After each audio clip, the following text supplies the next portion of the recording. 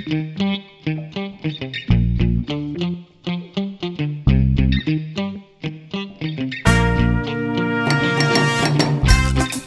and welcome to the Island Library Podcast. I'm Laura from Laura Liz Buckley. And I'm Jo from Pages of the Moon. And welcome to episode 3 of season 2. How exciting. Very exciting. What did you read this week, Jo? I read 4 Days of You and Me by Miranda Kennelly, which is a young adult contemporary romance. What did you read? That sounds sweet. Yeah. I read If I Had Your Face by Frances Cha, which is a contemporary novel. Oh, intriguing. The way this works, as you'll be familiar if you've been listening to us for a while now, is that I will read the blurb of my book, then Jo will read the blurb of hers, then I will pitch my book and talk about what I thought, pros and cons, what I liked, what I didn't like, and then of course I will say what I'm rating it in our seashell scale and also whether I'm taking it to the Island Library or not. Then Jo will take us through the same process with her book, and finally we will answer Jo's random question of the week. Whoop whoop! Very exciting moment. Always exciting to see what the theme tune's going to do. Yep, it's just always remixing. So the blurb for If I Had Your Face is quite a long one.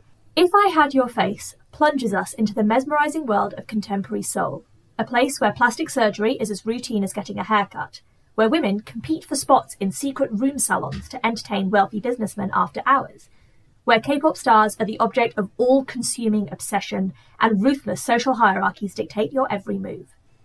Navigating this cutthroat city are 4 young women balancing on the razor edge of survival. Curie, an exquisitely beautiful woman whose hard-won status at an exclusive room salon is threatened by an impulsive mistake with a client. Her flatmate Miho, an orphan who wins a scholarship to a prestigious art school in New York, where her life becomes tragically enmeshed with the super-wealthy offspring of the Korean elite. Wonna, their neighbour, pregnant with a child that she and her husband have no idea how they will afford to raise in a fiercely competitive economy, and Ara, a hairstylist living down the hall whose infatuation with a fresh-faced K-pop star drives her to violent extremes. Ooh, there's a lot to unpack. There really is. I'm very happy that you're going first. So let's hear your blurb. Come on, give us it. So, 4 Days of You and Me. Every May 7th, the students at Coffee County High School take a class trip.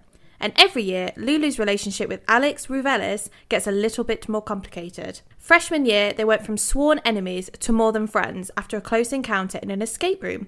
It's been hard for Lulu to quit Alex ever since. Through breakups, makeups, and dating other people, each year's class trip brings the pair back together and forces them to confront their undeniable connection. From the Science Museum to an amusement park, from New York City to London, Lulu learns one thing is for sure: love is the biggest trip of all. Oh, you know what this is reminding me of? Have you read One Day? Yes, I have. It's giving me One Day vibes. We'll unpack a little bit of that because I do think that theme runs quite heavily through this book. Okay. But yeah, we'll unpack that one a little bit later on. Okay. Right. You'll have probably gathered from the blurb of this book that it covers kind of 4 characters. So I had a real hard time distilling down a pitch that was more succinct. So this is what I've got for my pitch. Beauty, money, status. 4 women living in Seoul have to navigate their places in the complex and ever-shifting hierarchy, where what you're worth is tied inextricably to what you look like. Whether dealing with seedy room salon clients, unrequited love, or disappointing husbands, one thing these women can rely on is their own resourcefulness and the support that they offer each other. Yeah. I feel like you've had a really hard job this week because for anyone that's like sort of new and you've just jumped in, we try and do our pictures sort of to rival the blurbs. Mm-hmm. But when a blurb covers so much and our pitch is still got to be really short, it's so hard. But I think you've done a stellar job with that. Thank you. No problem. Okay, so I guess I better just dive in. Yeah, please do. Some of the stuff that I will say has already been kind of covered off by the blurb, but just for the sake of, I don't know. The book, as it says, covers kind of these 4 women, although actually there's a 5th who I think is equally important, but she's not a point of view character. So the 4 characters that we went through in the blurb: Curie, the room salon girl; Miho, who is an orphan and an artist; Ara, who's a hairstylist, and Wonna, who is pregnant. There's also another woman who lives in the building with them, Sujin. So Sujin is also a pretty important character. She and Ara grew up together and lived together in this kind of little cheap apartment block, basically. Kyuri and Miho live either across from them or upstairs from them, pretty close anyway. And then Wonna is slightly older than them, and she lives, I think, on a different floor. But she sees these girls coming and going, and she is quite fond of them, but kind of from a distance. So she isn't as entwined in their lives as they are with each other's. She doesn't sort of socialise with them. I'm just going to kind of up front give some content warnings for people who are interested in the book. There is some violence, there's a lot of misogyny, there is pregnancy, as you would gather from Wanna's storyline. There's also a lot of discussion of miscarriage, and from the point of view of somebody who's had a lot of them and has a lot of feelings about it. So it's quite, I mean, I've never been pregnant or had a miscarriage, but it was quite emotive for me, the way that she discussed some of her feelings around miscarriage. So definitely something to keep an eye out if that's something that would be a problem for you. So you get, each chapter is from a different point of view, and you kind of switch between the four of them. The characters make an immediate impact. They feel really vibrant and alive right from the first page, which is always exciting. I love a strong set of characters. There was no single character where I thought, oh, are we in this person's head again? That's a shame. I was interested in every single one of their stories. One thing, though, is that the chapters are quite long, and you don't get as many rotations through them as you might want. So while there was absolutely no character who I would think, oh, I wish we could have just cut their storyline to make room for the others, I definitely, once I got to the end of the book, I thought, I'm not going to get any more of any of them. That's all I see. That doesn't feel like enough. Yeah. It feels like it should be the first in a duology almost, although I'm not saying that things were left massively up in the air, but there definitely was a sense that we could have spent a lot more time with these characters.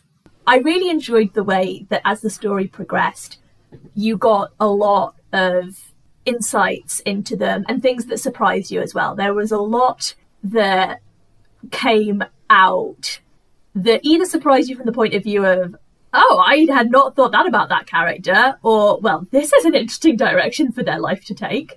So to give an example that I think is kind of given away in the blurb anyway, so it doesn't feel like a spoiler. Ara, who is the hairstylist, she's also mute, and she seems really sweet, and she has to communicate by like writing on a notepad and showing it to people.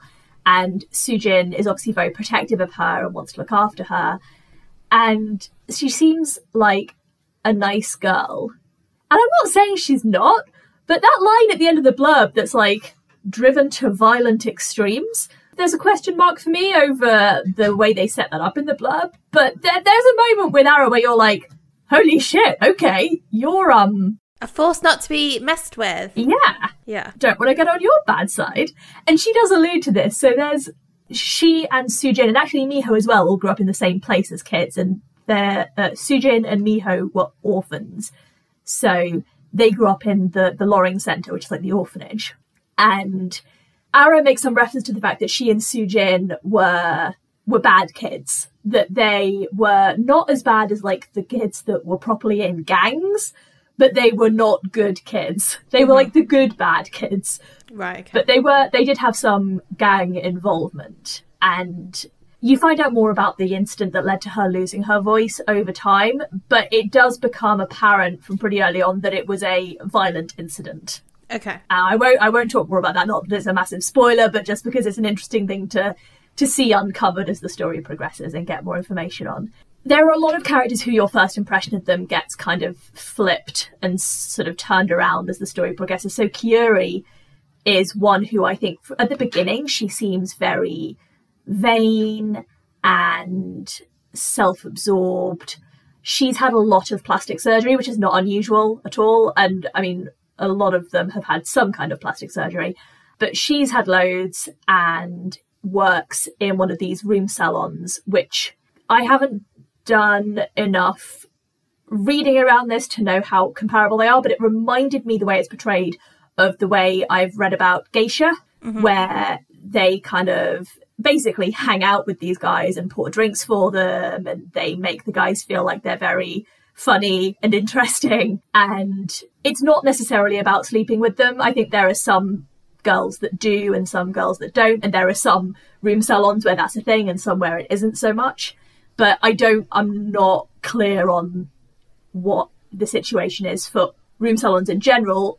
But for Kyrie's experience, she has this one client who she's got particularly attached to, which the more that comes out, the more you start to feel for her. And there's also a situation where, so Sujin really wants to be a room salon girl and therefore wants to get the plastic surgeries that will make her pretty enough to qualify for a place. And Kyuri seems really off about recommending kind of her plastic surgeon or trying to help Sujin make this happen. And the way, I don't know, there's just something about it at first that made me think, oh, Kyuri seems like she just doesn't really want to help anybody else out. But then as time goes on, it starts to become apparent that this is more about looking out for the other girl and kind of not wanting her to get into the same situation that Kyuri herself has got into. And I definitely warmed to her a lot over the course of the story. I went from thinking that she was the least personable one to desperately wanting better for her in her life. Yeah. There are a lot of references to the constant jostling for hierarchy and for position and status that goes on. And I really liked the way that it was presented so differently with the different characters, because when we take, for example, Miho, who is she's the artist, she's kind of not that fussed about trying to climb, but she has a boyfriend who is very high status, and she's desperately conscious of the difference in their relative social positions and desperate not to look like she's trying to get anything from him. Whereas Kyuri is very much like, I'll take whatever I can get, thank you very much. And honestly, why aren't you making the most of this opportunity? Why don't you get him to do this and that for you and give you this money and get you that position? And and then, you know, someone like Ara, who feels like she's been forcibly put on the outside of this by the fact that she literally doesn't have a voice. Yeah. Which feels so metaphorically resonant with the position that all of these women are in, voiceless in their own lives and in their society. But she is totally obsessed with this K-pop star who she is in love with from a distance.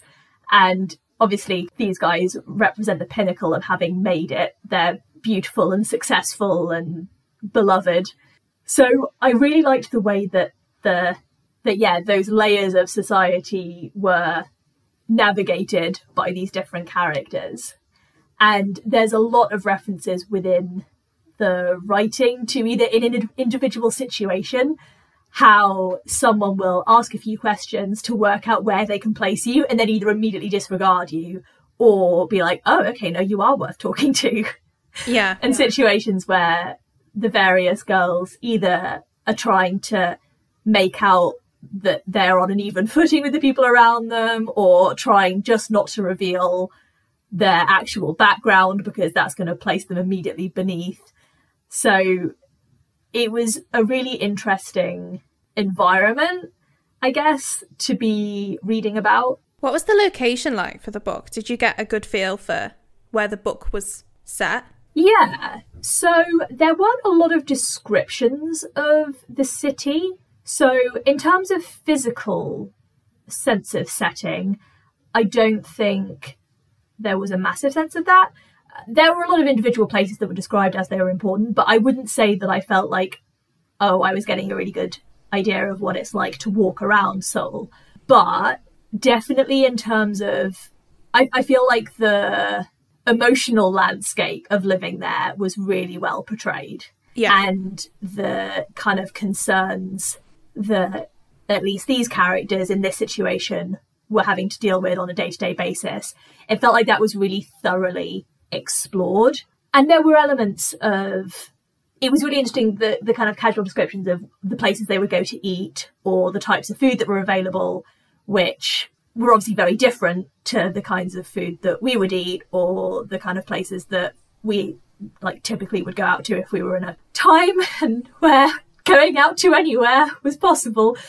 So yeah, I think it had a strong sense of setting, and that was definitely fun. Yeah. So I know that you said that obviously the book ends in a really satisfying way and you were really happy in the way it was handled. But is there one of the female stories you wish was longer or had been expanded, like it had its own book? And if so, which one would you want the most? Yeah, see, okay, that is really tricky because although, to clarify, I was satisfied with the resolution for the most part, but there definitely were a lot of things where I thought we could have seen more about the consequences of that or the results of that. Of all of them, it felt like Kiyuri's arc was the most complete by the end. So I would rule her out in terms of feeling like she needed... I still want to know what would happen next for her, but I feel like we kind of have a sense of the direction she's going in. So... it's not like there's a question mark there. I just would be up for learning more. In terms of... part of me wants to see the story from Sujin's point of view, because she's in so many of the other storylines. Mm-hmm. Well, she's mostly in Ara and Kiyuri's storyline, because she's best friends with Ara and kind of tries to take care of her, and she's trying to get into room salons via Kiyuri. So she shows up a lot in those two. But we never hear from her point of view anything. Yeah. And there were a couple of things that came out about her towards the end where I was like, oh, wow, that's really interesting. Why could we not know more about you? Like a spin-off. Yeah, a spin-off book. If I Had Your Face 1.5, the Sujin story. Especially because, okay, I'm going to come back to your original question, but so Sujin is fascinating because she really seems like she's at like this proto stage where she could kind of go either way. She hasn't, as we open the book, she hasn't yet had dramatic plastic surgery. And it really seems like she wants it purely so that she can get into this business. It's not because she's inherently dissatisfied with her face, except in the sense that she's like, it's going to hold me back. And I would just love to explore that mindset more, because it seems like a very unique thing. It's kind of like a combination of the social pressure to look a certain way, but with this very explicit awareness that there are careers that I know for a fact will open for me if I get the shape of my face dramatically altered. Yeah. I don't know. That's just so interesting. And I just so wanted her to be okay. Yeah. Yeah.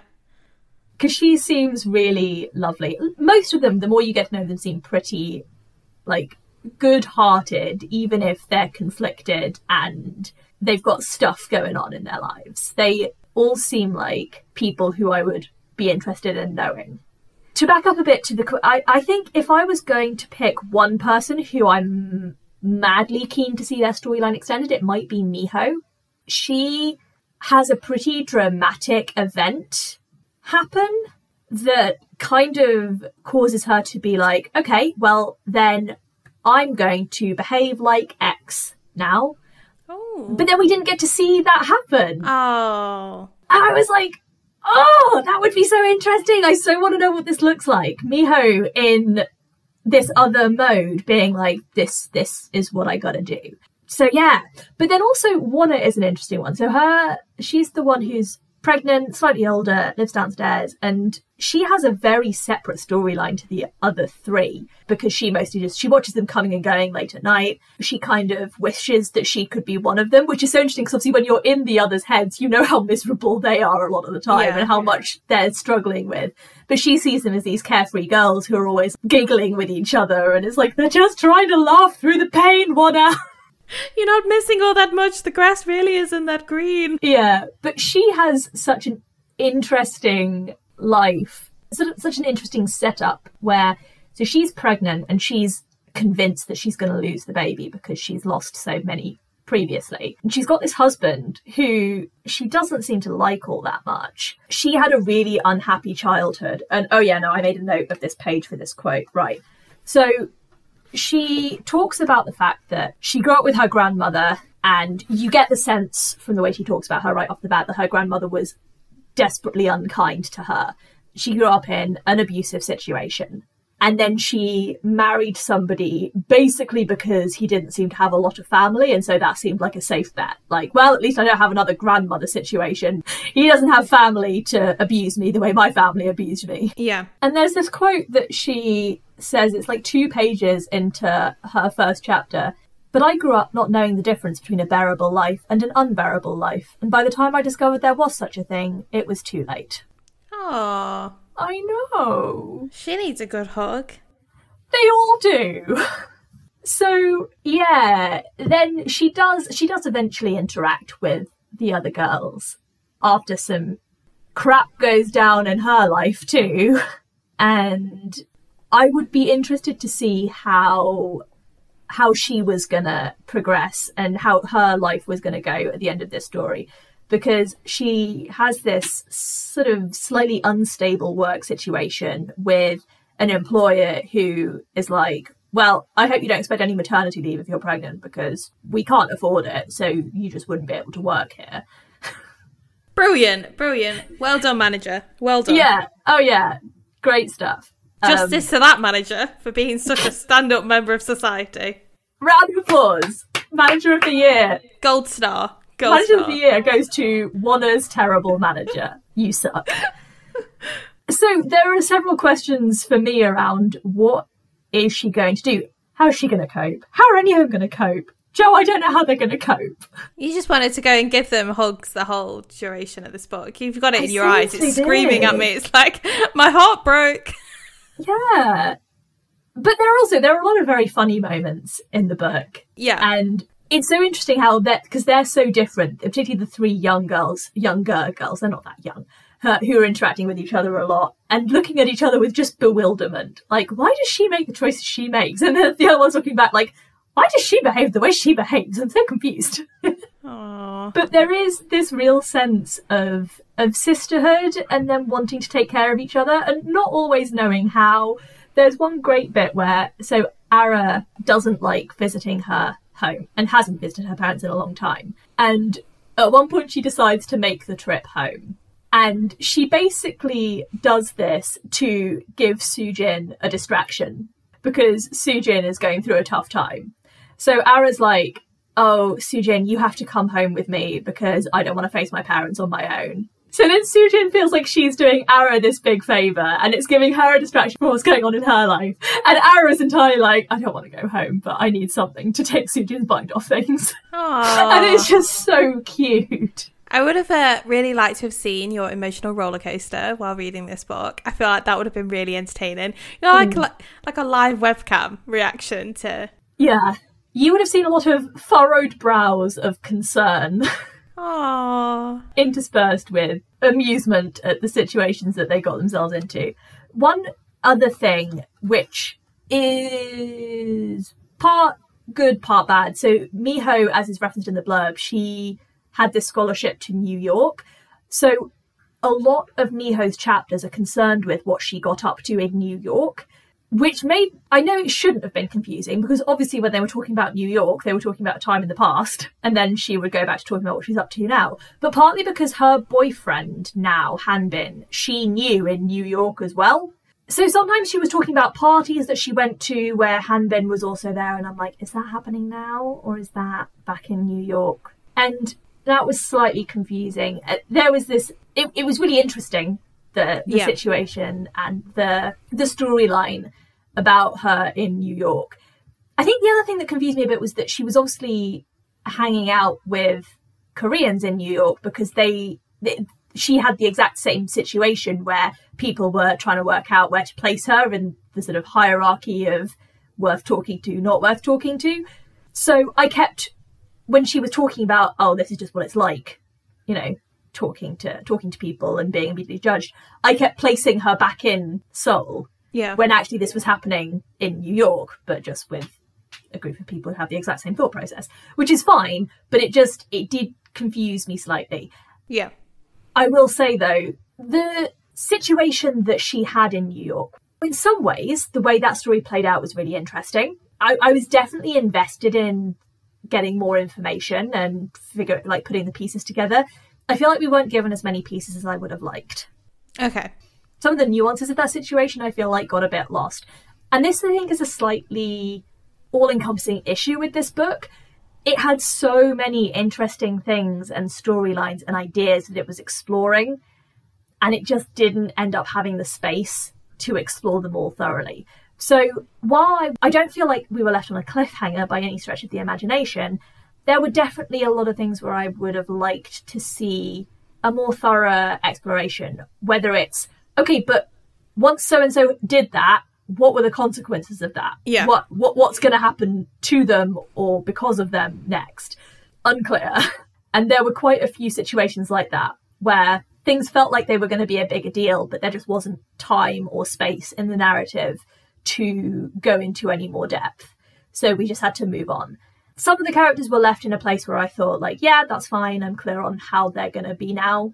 But there were a few where I thought, I just don't know. And that was a little bit, I don't know, almost frustrating. Yeah. I also, from the sounds of it, the book, I can't remember I'm trying to think of the book that we had, and I think we both read it, and we found that they started to deal with a lot of different threads, and then instead of like dealing with them, they just sort of place them down. And while that's, you can accept them, it's also then you sit there late at night and think, what would have happened if like they'd actually done that? And I feel like this book's going to end up doing probably that quite a lot to you now that you've read it and you found it so interesting. You're going to be thinking, well, actually, what are the consequences of situation A happening? And I wonder what's happening with situation C, and God knows what situation B's doing right now.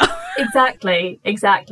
And it's one of those things where it's partially a credit to the author because the characters feel so real and I got so invested in them that I would kill for a book 2, but it wasn't designed to be book 1 of 2. Yeah. It was written as a standalone. I don't think the author has any intention of coming back to it, as far as I know. Just write it for Laura, please. Or just like send over your ideas of what you would have liked, just so that Laura can bullet sleep. Points. I'd be happy with some bullet points. Yeah. Yeah, I think I've addressed all of the major points that I was going to go. I know you asked questions as you went. Was there anything else that you wanted to ask about before I go into wrap up? No, because my last question was, is there a justice award? And it just sounds like they all need justice.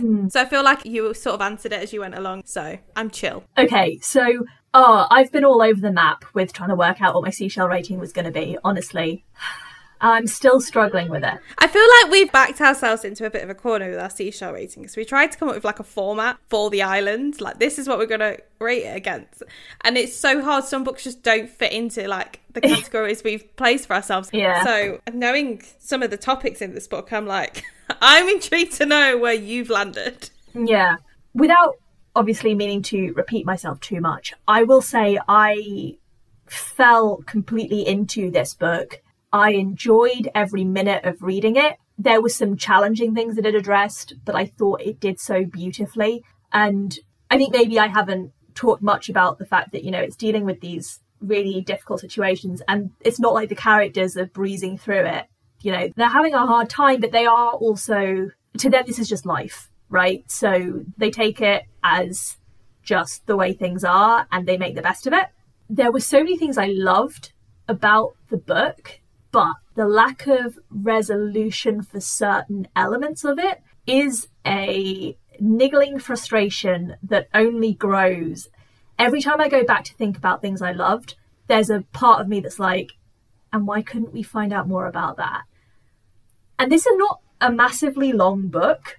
So my feeling is, could have been longer. Yeah. You know, sometimes you get a book that's like really chunky and you think, I would have liked to see more of X, but it wouldn't have fit. Well, it would have fit. It would have fit.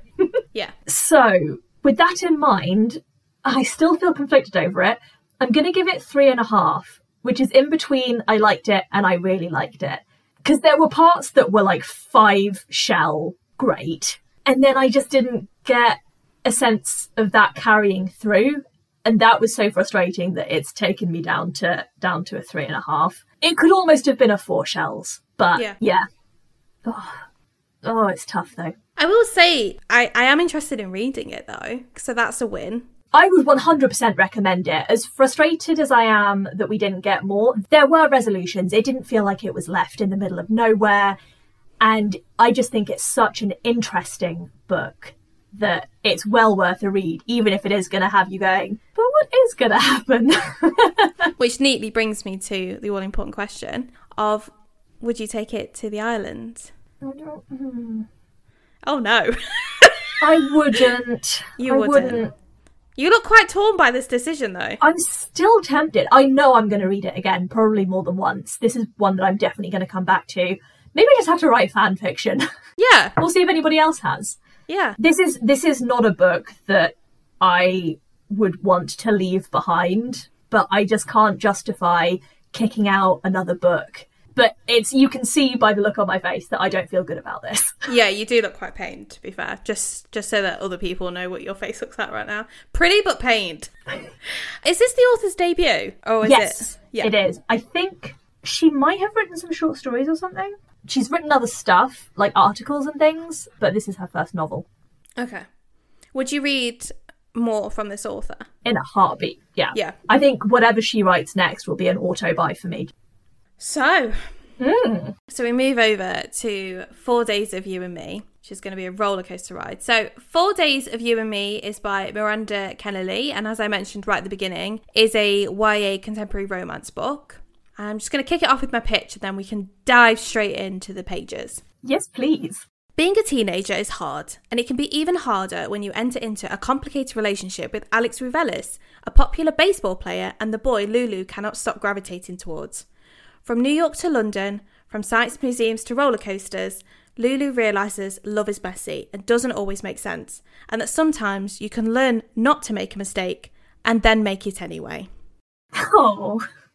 So we meet Lulu. I'm going to have to jump around a little bit just because I think it makes sense. So the pacing of this book and the way this book is laid out is not a conventional let's get from point A to point B. And it's not even one of those where every other chapter is a flashback, because we cover 4 years.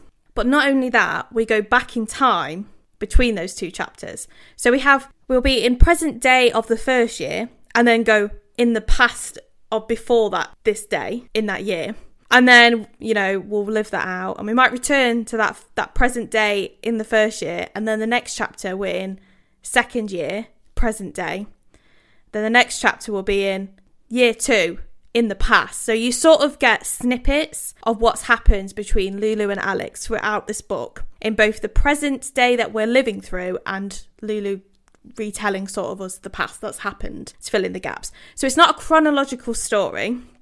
So my initial plot outline is narrow because it's hard to cover everything. But when we first meet Louise, that's her real name, but she goes by Lulu, she is the school's garden girl. And that's what everyone refers her to. It doesn't really state whether she's uncool, but she's definitely not popular. She's a vegan, and she really wants to create a garden in some free space in the school. Not just for her, though, but for the other students at the school to better their eating habits and just the food that's generally in their cafeteria. Alex, the popular baseball player, who obviously we end up in a complicated relationship with later on in the book, has just won school class council. So he says to her, if she can collect enough signatures that show that other people want this and it's not just her, he'll take it to the council, the school council, and he'll see what he can do. So she does this, she goes and collects all the signatures, and she finds out that the whole time there was going to be a new batting cage for the baseball team, going to be placed in this space that she's sort of found. She's furious, obviously. And she decides to get her own revenge on the situation by locking the batting cage and throwing away the key, which then causes her to get a detention, and it possibly risks the school standings in baseball, because I think it's what they're known for. The team's a big thing. Obviously, the book's set in America, so sport plays a big deal in American schools, and I think this school is predominantly known for being baseball heavy. Mm-hmm. So in the present day, in their first school year, they go to a science museum, and the two of them get locked in an escape room that they have to try and navigate and get out of. At the end, I'm waggling my eyebrows. They just hug at the end once they make it out, but all their classmates see, and they sort of wiggle their eyebrows and raise their eyebrows. And basically then rumours go around that Lulu has slept with Alex in the escape room. Typical teenage stuff, they've made out, or the usual stuff. But eventually Alex later finds her, and they do have their first kiss and soon begin a relationship. Aww. So over the course of these 4 years, we see a lot of Alex and Lulu together. We see that they navigate a normal, in my opinion, teenage romance. And because of the pacing of this book and the way it's laid out, I found it super refreshing because of the fact that we didn't see them, you know, in this escape route. Like, we saw the bit where Lulu locks the batting cage and you think, what are you doing? Like, you've gone full demolition here. What are you doing? And then we see her like fall in love with him, or like, oh, does he like me? Is he flirting with me? Are we still like enemies? And then they like are in this escape room together, and then they come out and she's like, oh my God, he kept hugging me. Do you know what I mean? All of that sort of stuff. Yeah. But we also get to miss out then the chunks of, you know, the text messaging, the lovey-dovey stuff, because of the way it's laid out. And I went through... When did you first know you like me? When did you first know you like me? Yeah, you know, that stuff. Don't get me wrong, I do love it in a good YA book. My favourite thing about it is that we get to skip some of those niceties that's in that relationship. And we do get to see more of the problems, and we get to see them behaving like normal teenagers. So it's not, you know, like all sunshine and roses, or someone makes a mistake and then they quickly make up. Like, we actually get to see their makeups and their breakups. And it's quite emotive the way, in my opinion, the way it's done. And I know I am probably one of the very few that have enjoyed this aspect of the book, because I went through some of the reviews and a lot of people have an issue with this pacing and the way it was laid out. And I think they were kind of going into this book expecting to be swept off their feet. Maybe have, you know, the usual breakup that you expect around the 3/4 mark, and then know that it's all gonna... This book plays around with that dynamic massively, and it kept me on my toes. And I really liked it. I liked that it broke up that kind of expectation we've normally got and gave us something really real. Okay. Because every time we picked them up, I feel like their developed feelings were so over the map. So at some points they were like enemies, then they were like kissing, and then they were like broken up and they hated each other, but actually they're still in love with each other. And then the next time we meet them, they're madly in love again. And then you're like, what's going on? But I actually liked that because it just felt really different. Another complaint that people had, which I absolutely freaking loved, was that people kept sort of bashing them for how teenage-like they are. They have also said they're very toxic. Now, I have an issue with the phrasing of that word, because yes, they're codependent, they're awful at communication, they're often hostile and very jealous when they were split up. However, teenagers are. Every emotion is all over the map. Like, My Chemical Romance was my teenage jams because I was just so emo. I was so emotional. And when I was reading this, I just kept thinking back to like my 14, 15-year-old self, thinking, God, I did not make some good choices there. Or more so, I didn't really handle this particular emotion really well. And I feel like this book highlights that. And so in the second year, they go to a theme park, and then they're not together. We don't actually know why they've split up initially. We learn that over the flashbacks. Okay. But they're there, and Alex is sort of, looks like he's flirting with this girl called Marcy. And Lulu's like, I'm so not bothered by it. I'm so not bothered. But inside, she's like, I can't believe he's moved on so quickly. And to Marcy of all people. Yeah, you know, and this other woman is obviously the biggest hoe that's ever existed. Even though she's not, she's a lovely girl. And actually, that's another thing that's one of my favourites. Even the background characters get developed over the years, so they actually all grow up maturely, which I thought was cool. really interesting, because Lulu actually becomes friends with Marcy later on. Well, she's in her friendship group by like the 4th year, which I thought was really interesting, and I was like, a massive cheer from me for that one. But anyway, so they're at the theme park, and he's so hung up on her and she's so hung up on him, yet neither of them are willing to admit it. And then she tries to approach him and she's like, well, you're here with Marcy. And he's like, you broke up with me. Like, you don't get to kick off. And yet they're still not really talking about the actual issues and what they had with each other. And I'm like, this is so teenage romance. Yeah. I don't know why people have an issue with this, because either you just don't like your warts being on show, or you all just want to not admit that... Not calling out all the reviewers on Goodreads, but I was like fuming. I wanted to reply and be like, look, can you honestly say as a teenager you were a saint? Because I know I wasn't. It's one of those things, isn't it, where, you know, yes, I think it's important for people to make an effort to show healthy relationships in YA fiction, but they don't all have to be, because not all teenage relationships are. No. And the thing is that what's lovely about this is the reason they broke up was because, yes, they were jealous, and Lulu was upset because she found out that he'd gone camping with his friends and that there were girls there, and she was obviously she'd hardwired that situation that, you know, she's not worthy of him, he's going to cheat on her, so she breaks up with him. It's not even a big dramatic breakup, they just break up. And basically they don't actually improve that level of communication until right at the end of the book.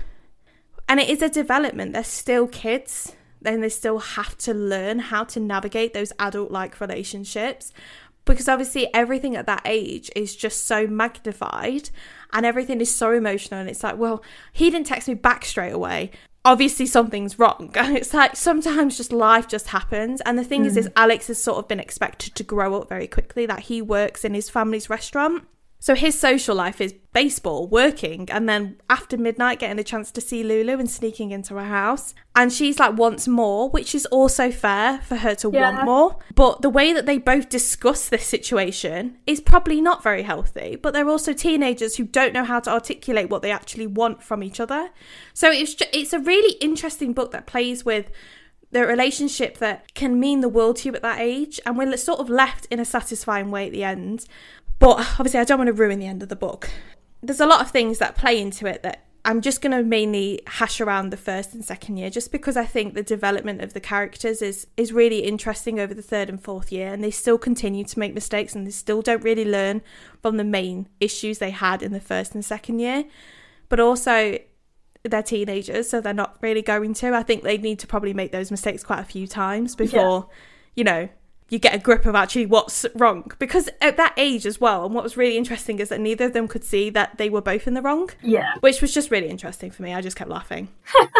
While I have talked about some of the things that was really, really good, there were some things that did niggle me a little bit. I didn't completely feel that Lulu was fleshed out, and I'm unsure whether I minded this or not, because I do like having a strong sense of backstory and then maybe not having a firm thumbprint on who the character is, because I'm really happy to create my own mental image of a character, and I'm really happy if I've just been given some bones.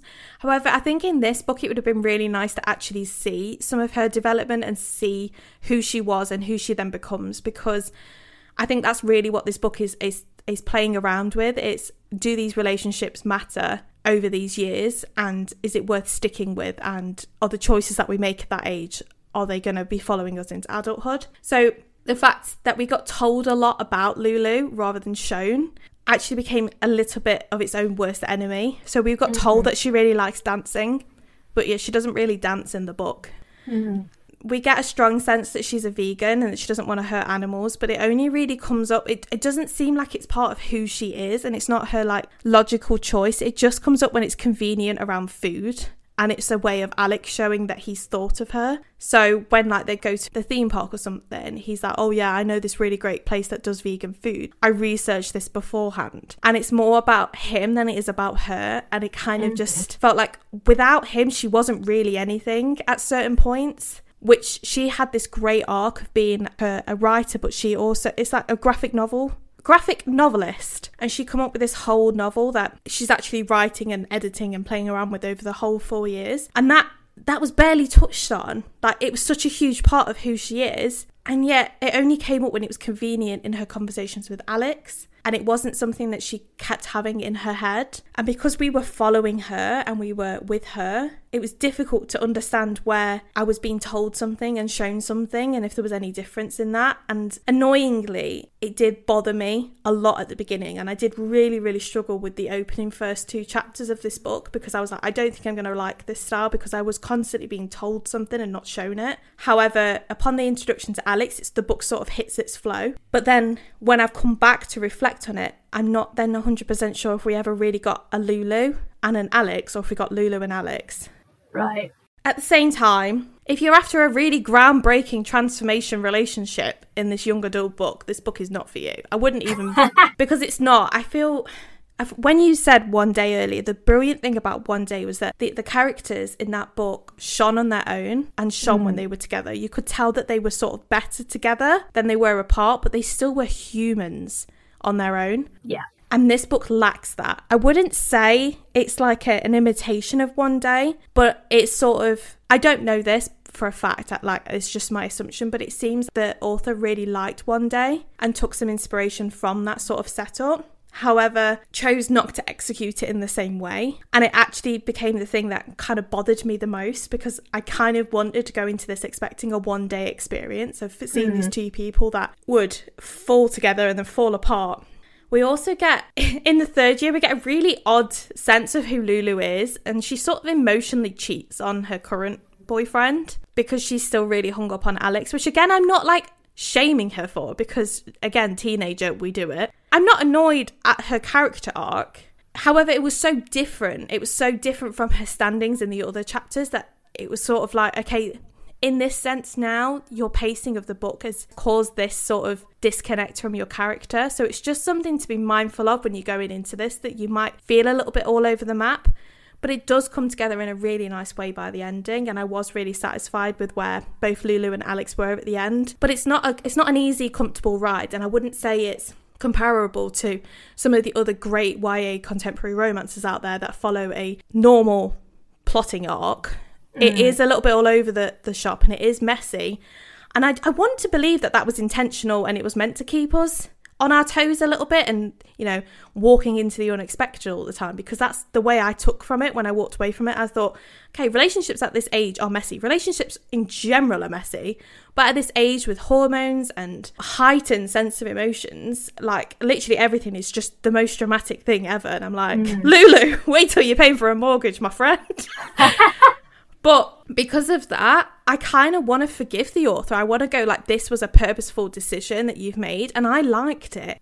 I just felt like sometimes the character of just Lulu, the rest, I don't have a bad thing to say about them, but Lulu I just felt was a little bit all over the map, but I think that's the price you're going to pay for this sort of narrative. However, if you really want an easy and highly accurate showing the bad parts and all the warts of a teenage romance, I think you'll really enjoy this book. I think you're either got to be a teenager and in that, or you've got to be sort of an adult, which I cringe at saying because I'm not bothered about my age. I'm 28, but now reading it and looking back, I'm like, oh God, I was a Lulu and a half when I was a teenager. And I really liked that about it. I liked that it sort of was problematic, and you could judge the characters, because you judge your former self, and you can judge these characters, and you can go like, what are you doing?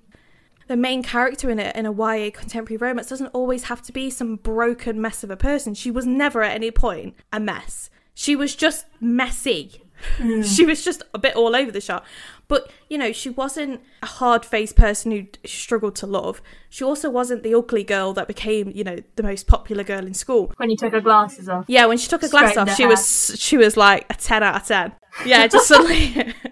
She wasn't any of those things. So it's like, at the same time, we have really got a transformative YA lead character here. And yes, she does things you might judge her for, but I think that's okay to do so. Because, again, this age group that we're dealing with cannot be perfect. And I liked that this book was the way it was. Have you got any questions so far before I just do my little wrap-up? So I do have a couple of questions. One, I know you said that you liked the pacing and thought that it worked well, which is good. If you mostly saw the problems, did you personally feel like you saw enough of the nice bits of their relationships to want them to be together and to be rooting for their relationship? Yeah, definitely. I feel like when you're in the present, you see the care and the love that they have for each other, and you see it in the moments that you wouldn't expect. I think especially when they go to, I think it's the third year, and they go to New York, and they're going around the museums, and he chooses not to go to the baseball ground where they're going to, because he says it's because he doesn't support the team, but he actually wants to go and hang out with the group of friends that he knows from Lulu. Oh. And it could be, you know, some people could see that as quite stalkerish, but I actually really liked it because he was doing it in a really authentic way. Yeah. And you see in those moments that, you know, I think she leaves her, I want to say it's her iPad or something. Whatever she draws her graphic novel on, she leaves it on the bus, and she realises the moment they've got off, and he runs back after, doesn't even stop to consider that, almost breaks his arm because like a car hits him. But that's not even something that concerns him. And even for her initial concern was not the fact that her graphic tablet has just smashed. It's him. Aww. And it's those little moments, it's those little insights into their heads that you can see that they do really care about the well-being of the other person. I just don't think it's communicated that well, because I don't think when you're that age, which again, credit to the author, you don't realise those things are being done unless you're told them. You don't necessarily, like now, like your husband often just brings you a drink in the middle of us recording. Yeah. It's not even something he thinks about. He just thinks, I know she's not had a drink in a while. And you go, thanks. But as an adult, when you lay in bed and you think, God, I really love this person. You think, I can't believe they bring me a drink every week. But when you're a teenager, you're like, why is he snoring so much? You forget all those little things because your brain just doesn't articulate them as niceties. Don't appreciate that those little gestures of care are the things that make a relationship. Yes. At the end of the day. At that age, it's the big things, isn't it? It's want the big gesture, the big romantic. You want the flowers, you want the big prom asking out. Do you know what I mean? You want the time, when actually, you know, the fact that he rings her most nights or texts her as soon as he finishes work is a huge thing, especially if he's been at school, he's gone and practiced baseball, and then he's gone and worked until midnight. It's those little things. So I did feel like you got enough, but I do think you've also got to make up your own mind as you're reading it to want to see those parts of that relationship. And I think if you go into it thinking this isn't a healthy relationship, you're going to miss those bits. Okay, then the other thing that I was wondering, just because I was so intrigued when you said that, like, that you see the other characters, like the secondary characters, the supporting characters around them, you see them grow up. Was there a background or supporting character who you particularly liked, either because of their arc or because of the role that they came to play in the story, or just as a character? There are, and the problem is I don't want to say too much because in the first 2 years they're not really there so much. Okay. But they grow a lot more in the background, and there's definitely, I'll just allude to them, but Lulu's best friend is a boy, and he's recently come out to his parents and he's having a really difficult school time. Now, he stays pretty consistent. He grows up as he's not already had his big moment, but he's had his big change in himself when he's accepted, this is who I am. I'm not going to change, and I've come out to my parents. But there's another character that sort of floats around him and circles him, who we see a lot more in the second year and then becomes a huger part in the third and fourth year. And I think his presence really has a good effect on Lulu's best friend, but also the friendship group and his dynamic and how he comes to realise his own feelings as well. It's just really, really nice. And again, like with Marcy, we hated her at second year. We absolutely hated her. Like, how dare she stand with Alex? But in the fourth year, she's the voice of reason to Lulu, going, you really should have done this. And she's like, yeah, I know. And she's really casual about it. And I really, really liked that.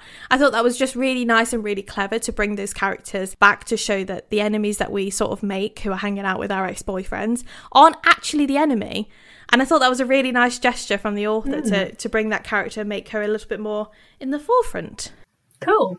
Wow, sounds interesting, and I'm definitely intrigued to know what your seashell rating might be. So I had a real struggle with seashell rating this week. So I sort of broke it down to the things that I understood about what I liked about the book and the things that I probably didn't. So I really liked the characters, and I felt like I got a lot from them. So I sort of gave, in my enjoyment level, I sort of gave them a 4 out of 5 initially, and then when we're not having these. No, I'm going to give my overall one, don't worry. All right, okay. I initially gave it a 4, and then I was like, look, Lulu's development was quite bad, so I've knocked that down. And then I gave the plot a score, and then I gave the overall writing style a score, and then I landed on a 3.75 out of 5. So, I think this is our first quarter shell. And I was it was the only one I was satisfied with. As soon as I put 3.5, walked away, I was like, no, it should be a 4. And then I was like, no, that's too generous. I need to go back down. And I just couldn't. So I've just gone smack in the middle. Because I did really like it. But there were bits of it that I was like, look, this could have been hashed out a little bit more. And just something to note, this isn't an author's debut. She's quite prolific in the YA community, and she has written quite a few other books that I've had a look at. I looked at the reviews, and they're a lot more of a higher average than this book. I think this book has really divided people because of the way it's laid out. But yeah, I landed on a 3.75, and it's the one I felt most comfortable with. I definitely think it's a guilty pleasure book, and a read I'm definitely going to pick up again on a bad day. So would you take it to the Island Library? No. Now, it's one of those, it's exactly what you've just been talking about, which is why I started smirking once you'd finished your discussion, because yeah, I'm definitely going to pick it up. Definitely going to read it again on a bad day.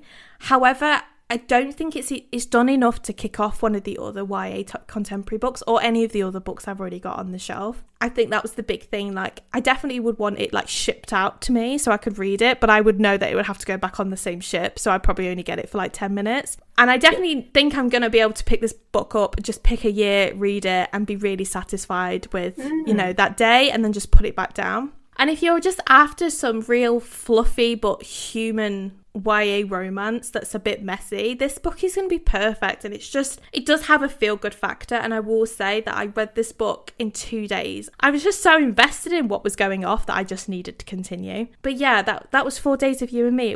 I did really, really like it. It's just got some problems that I wish had just been handled a little bit better. I had a nice week. It sounds interesting. Yeah, I think both the books this week are very similar in there was things we wanted, but the core aspects of it we enjoyed.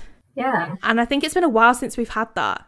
I also questioned to myself, and I don't know if you've done this, but I was like, am I just being too harsh because I filled my shelf? Would I have taken this? And I think I would have taken this if I had space. If I had an empty space on the shelf, I probably would have taken this. Yeah. But it's inevitable. The whole mechanic that we've set up does mean, and you know, our ratings, we try to do our ratings, like our shell ratings, in isolation of the other books, not comparing them. But when it comes to whether or not it's coming to the library on the island, we have to compare it against the books we've already got. Yeah. But yeah, that was this week's books, which obviously leads us to everyone's favourite time of the week. Of course. Joe's random question of the week. Beautiful. I feel like I really held that note really well this week. Thank you. Thank you. I enjoyed it. For the next couple of weeks, I'm going to hash out some of these get to know your best friend questions, which I thought was really interesting. So there's some really light, easy ones, which will help our lovely listeners get to know us a little bit better. And there's also some that I think we might sit on for a second or two. Okay. So the first one, do you like spicy food? I don't not like spicy food, but I don't have masses of spicy food tolerance. So it can quite quickly become too much. So I love spicy food, but it's like a level of spice. Like I'm not here to have my intestines burn, but I like a good kick. I want to be kicked in the throat, but not in the stomach by my food. That's fair. Yeah. That's my level of spice tolerance. I don't know what that relates to in terms of chilies. I like it when spicy is not the only flavour. Yeah. Yeah, I wanted to have a bit of like a dance with me. Little salsa with the spice. Yeah. Next question. Have you ever met someone famous? I have.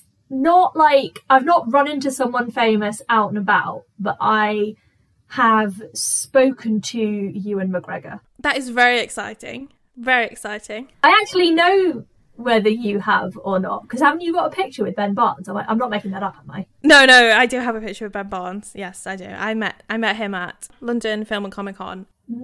Not last year, the year before obviously the craziness of lockdown. Of course.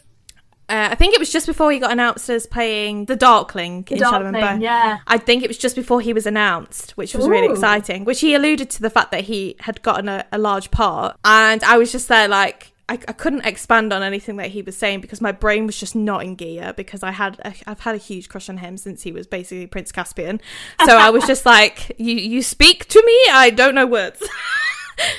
But yeah, I met him. Do you keep a diary or a journal? Sort of. I have my bullet journal, and I do like a line a day, which is actually 2 lines because I'm not good at being concise, in case you hadn't noticed from this podcast. How about you? I try and do this mindfulness one, and that's been more of a this year thing, definitely. Just trying. I want to see if I can pick up on any routines, or not routines, habits that I do that lead towards me like not feeling good. But no, I'm really bad at journaling or keeping a diary. Do you prefer to use a pen or a pencil? Depends what for. I think if you were to be on the island, you could only have a pen or a pencil. Which one are you going to go for? Obviously, you've got paper. I will say you've got paper. You've not just got a pen or a pencil. Okay, so I prefer writing with a pen. I don't really like writing with a pencil because it annoys me how the sharpness changes. So it's not a consistent writing experience. I've got to have a balanced pen, and I've got to be able to put it on my finger and it be like a line. Okay. If it's balanced more than one way, then I would rather have a pencil, because at least a pencil's balanced. But it's more to do with the balance than the actual writing. Okay. You would know if you pick up a heavy pen and it's like heavy at the top, then like I get really bad RSI. So like the balance of the pen really, really tends to affect that. So I've used the same fountain pen since I was in secondary school, and it is super, super light. And it's funny, I know what you mean. I like it because it's so light, so it doesn't tire you out when you're writing with it. yeah. What is your star sign? I'm a Cancer. Crabs. I mainly wanted to ask this question because we were meant to have crabs like on the initial logo, and I just could not and then find it was crabs. Like, that just doesn't make sense. No, it just didn't make visually. sense. Because then I was like, do I put glasses on? But then we couldn't really differentiate because we both wear glasses. At the same time, we both had brown hair. Like now we've got different coloured hair. So it would be okay. We had a blue crab and an orange crab. Yeah. Now we could. Maybe I'll do a fun one for Christmas with Santa. Do you like your cereal crunchy or soggy? Crunchy. Oh no. What? I don't. Okay. This might be because I don't eat a lot of cereal, and the only kind of cereal I eat is like Cocoa Pops. Okay. But I can't have my Cocoa Pops crunchy. They've got to be like a little bit, because milk's got to be like chocolatey, so you've got to leave them to sit a bit. See, with Cocoa Pops, I don't mind when the ones underneath have gone soggy, but I don't want them all to be soggy. I want the texture differentiation, basically. So for me, the texture's got to be consistent. Crazy. This is crazy. Okay. So I don't mind if on the plate there are different textures, but I can't say be eating like some mashed potato and the consistency changes. Okay. Weird bits in food I don't like. So I get you on that. Like if I've got mashed potato, it should be a consistent thing all the way through. It's got to be that when I eat it, the texture is what my brain expects it to be. And then this is my thoughtful question. Okay. What do you want your legacy to be? Ooh. This is all I want. This is my big dream, okay? Mm-hmm. Is obviously I want to be an author because I am a writer, but I want to be a published author, whatever that means in the grand scheme of the world. And I want that book to have been loved by at least one person. And I'm not just saying like liked. I mean, I want that to be their comfort book.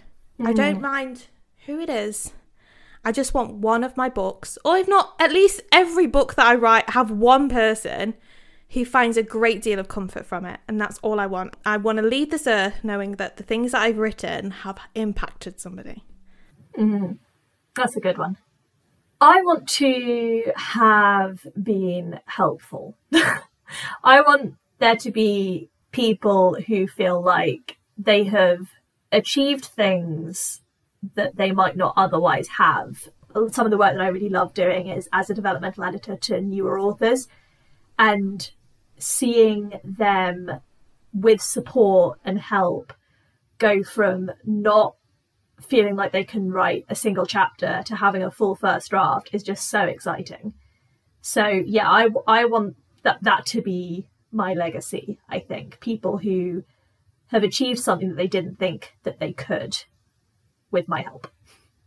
That's lovely. I love that. And that was Joe's random question of the week. Well, it was 5 questions. 6. Joe's 7 random questions. Right, yeah. Joe's random questions of the podcast episode. So next week is a exciting episode because next week, what are we reading, Laura? Well, correct me if I'm wrong, but I believe next week we have a theme, and that theme is feminist or activist literature. Yes. So what have you gone for? I have got Bad Feminist by Roxane Gay, which is a collection of essays written by Roxane over the spread of her life, I believe, which is really exciting. What about yourself? So I'm actually torn between 2. Ooh. Hood Feminism by Nikki Kendall, or Men Explained Things to Me and Other Essays by Rebecca Solnit. Oh, both of them sound good. If you have a way you're leaning, let me know. But otherwise, I'm just torn. I don't know. I'll have to read a little bit about both of them, and then I'll get back to you.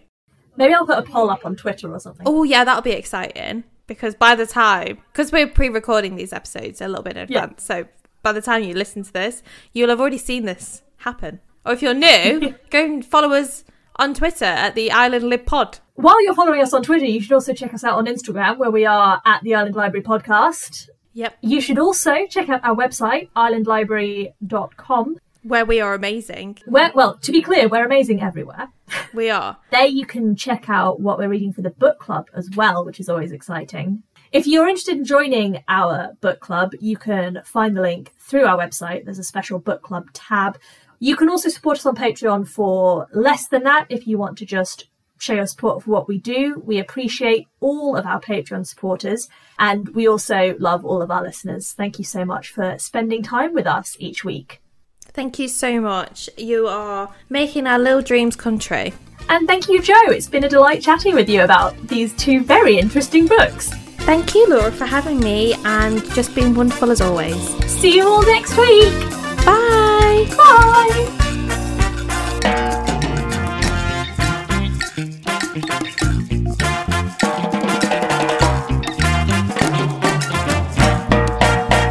I've got both sitting in my Amazon cart right now. I know Amazon is awful. I should be going through Waterstones, but they're holding a book of mine hostage while the store is closed, so I'm annoyed with them.